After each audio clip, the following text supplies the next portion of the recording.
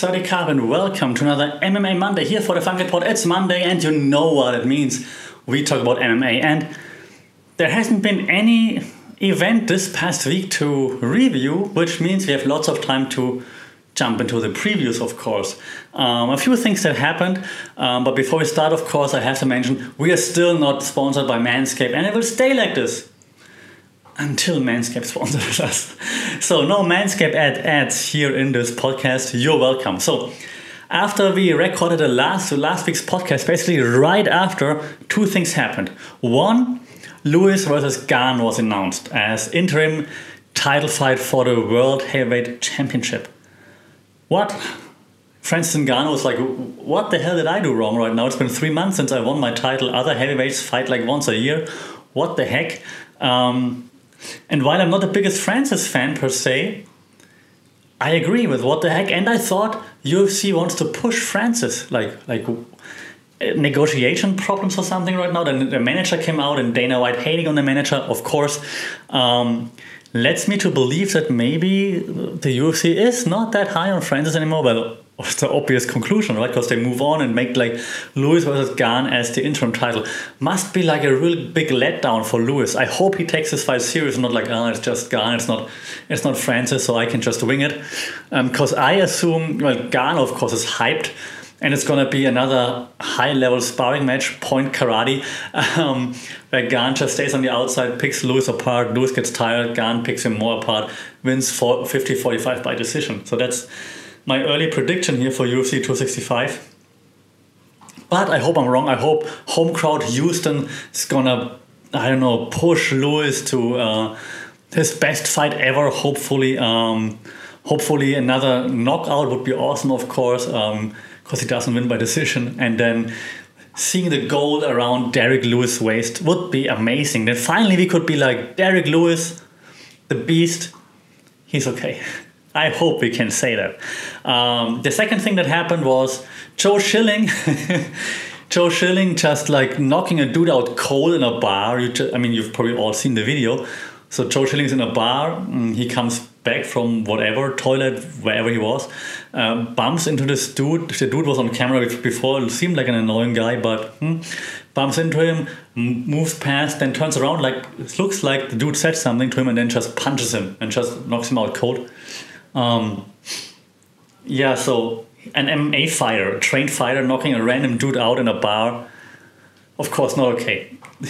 Joe Schilling came out on social media like, so this guy was racist and I know he provoked it and blah blah blah. And now eventually he even like shared like screenshots from what apparently was a message from the ex-wife of that guy in the bar who said that he's a violent guy at home and so on.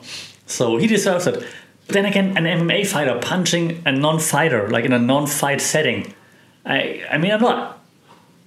You can kill a dude, probably. Yeah, he can have like serious damage.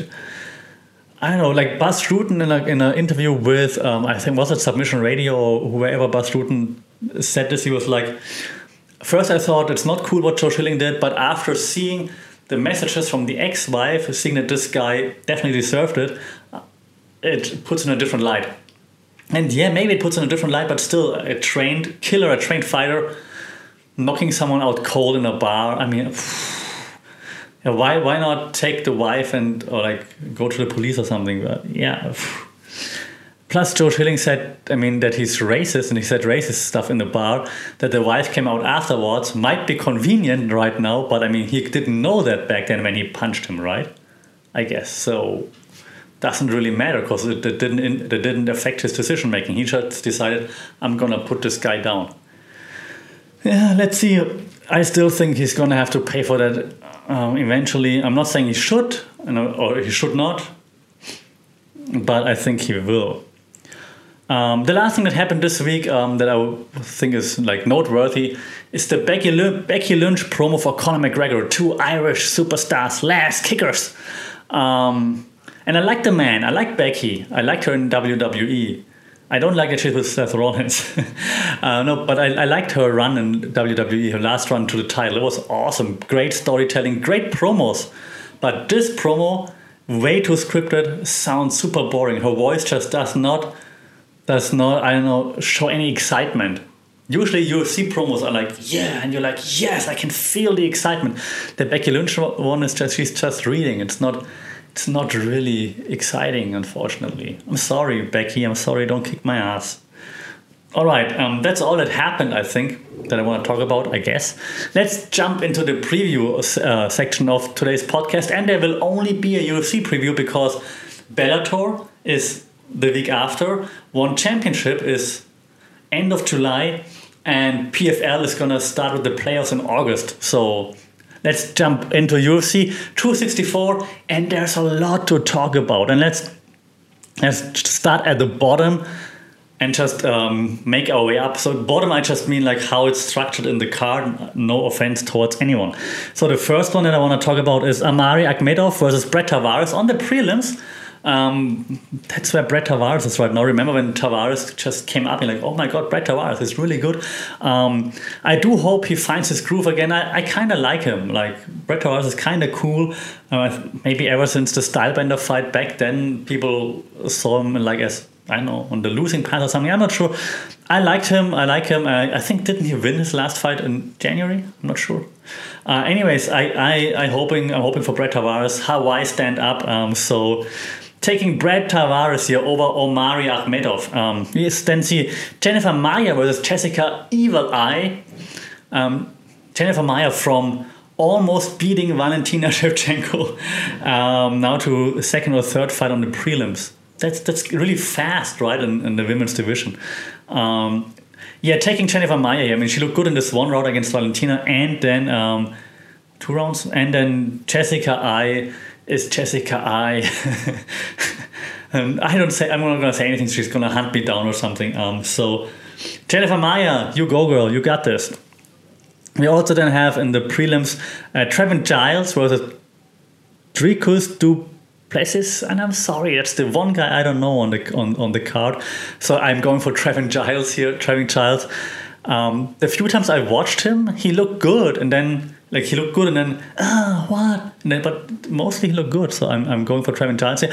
Then the fight that I'm really excited about, and I hope you too. Ryan Hall back in the picture. I think almost the first time in almost a year. I think last time was August last year or something.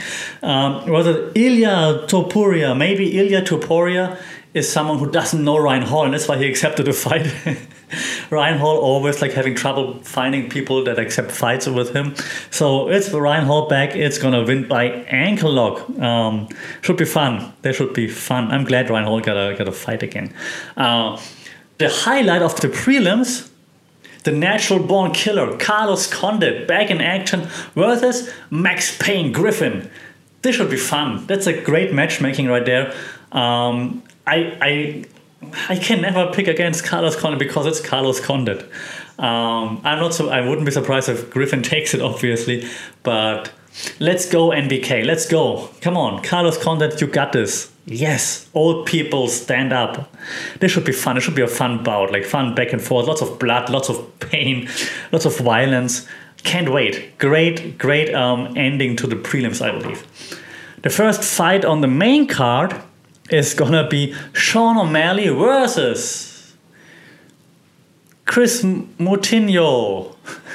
Yeah, that was a surprise fight after his opponent dropped out. Everyone wanted to fight Sugar Sean, and eventually it's someone that no one knows. Like, he makes his debut, I believe, for the UFC. He's 9-4 or something, I believe, I'm not mistaken. Chris Moutinho. Charles Sonnen praised him. He's like, he doesn't know him, but he's ready. He was ready. They asked him. He said yes, and so that's how he ended up in the spot. So kudos to Chris Moutinho. But what happened with all the famous guys who called out Sean O'Malley? Like, yeah, I'm going to take it. Everybody wanted to fight Sean O'Malley, and in the end, no one gets it. Kind of weird, right? I mean, gotta have to go with Sean O'Malley here, like more experienced, ranked fighter, and so on. Just imagine if he doesn't win against like this newcomer that's doesn't have a great record and no one knows. That would be terrible. So of course, guessing Sean O'Malley via highlight knockout. And then you're going to say again, well, he hasn't fought anyone yet. We didn't see for the women's Irene Aldana versus Yana Kunitskaya. I'm not sure, to be honest. I thought about it a lot. I'm not sure who I'm going for. It's like with Yana Kunitskaya, like, I mean, I think she first came into the UFC with the fight against Amanda. Was it her first fight? Not sure, but that's when she just got destroyed, right? But then, she does look good when she looks good. Same for Irene Aldana, though. I'm not sure. It's a toss-up for me, to be honest. Maybe it shows that I'm just a casual.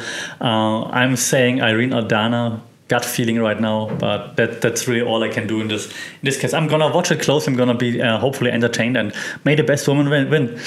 Then we have Tai Tuivasa versus Greg Hardy. Shui time. Woo!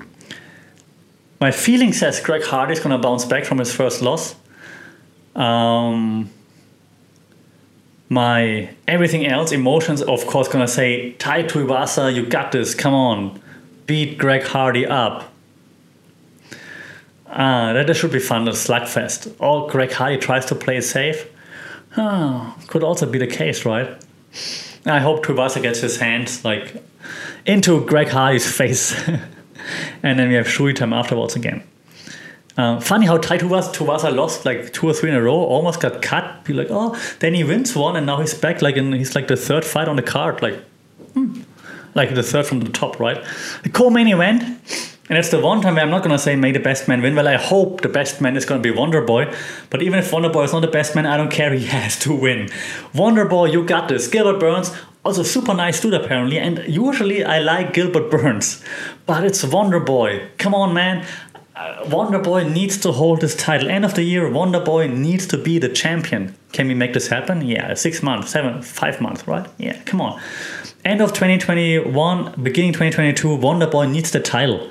So I hope Wonderboy goes out, does those takedowns, picks Burns apart, maybe gets him out there at some point, and eventually gets the freaking title shot that he deserves again. He already won against Woodley. That majority draw was BS, and we all know it. So, time for Stephen Thompson to one more time shine. The NMF needs the UFC belt. I saw a comment today, I'm not sure, on Facebook or wherever, it said if Stephen Thompson wins, John Morgan's going to ask, hey Dana, so is Stephen Thompson going to be next in line for a title shot? And Dana's going to be well, let's see how things play out. We're not matchmaking right now. you know it. Stephen, Wonderboy, you got this. Wonderboy. Just imagine Stephen Thompson wins, gets the title shot, and then in front of a live crowd, Tenacious D plays Stephen Thompson to the ring. That would be awesome. Tenacious D, Jack Black, make it happen. Stephen, win. I don't even care about the main event. I just want Stephen Thompson to win this. So, of course, I'm picking Wonderboy. All right. Via Hadouken, by the way. All right, main event, Dustin the Diamond Poirier versus Conor the whiny McGregor. I'm sorry, but he's just whining all the time. So Dustin Poirier versus Conor McGregor. Toss up, right? Is it motivated Conor? Angry Dustin, smart Dustin. I hope Dustin Poirier doesn't take it too easy, because last time the leg kicks really it made it look easy, right? I hope he doesn't go out and thinks he can do the same thing again. I hope he doesn't fall in McGregor's trap. McGregor came out and said first to shoot is a dusty bitch or something like this, right? To shoot for the takedown. I'm sure he wants Dustin to shoot for a takedown so that he can land whatever he prepared, like an overhand right, a knee or whatever, right? They probably drilled this, let him shoot and then just knock him out. So let's hope Dustin doesn't go for that. Just clinch him up, trip him to the floor, go for RNC or whatever. But don't fall for I'm just gonna shoot and show him. Don't do that, Dustin. But I think Dustin Poirier is just too smart in the ring right now to fall for this. I hope so. I think motivated McGregor isn't as motivated as he wants us to believe, and that's why I think that as soon as Dustin hurts him, McGregor's gonna be F this, I don't need to be here, and then Dustin gets him out. So that's my hope, my prediction. I would not be surprised if Dustin goes for a freaking takedown early on, McGregor I don't know, knocks him out in like 30 seconds or something. Yeah, could also happen. All right, so those are my predictions. Let me know what your predictions are. Yeah, shout out. This time no Bellator this week, no one. Bellator next week, one even after PFL also in August. So let me know, what are your predictions for UFC 260? Where are we at 4? Yes, let me know. McGregor, Poirier, Stephen Thompson, Gilbert Burns. If you say Gilbert Burns, you're not my friend. Let me know your predictions for all those fights. I'm looking forward to discussing things. Follow and discuss social media at FunkItPod or via email funkitpod@gmail.com. Until then, take care, stay safe, and I'll see and talk to you after the fights. Saudi Cup.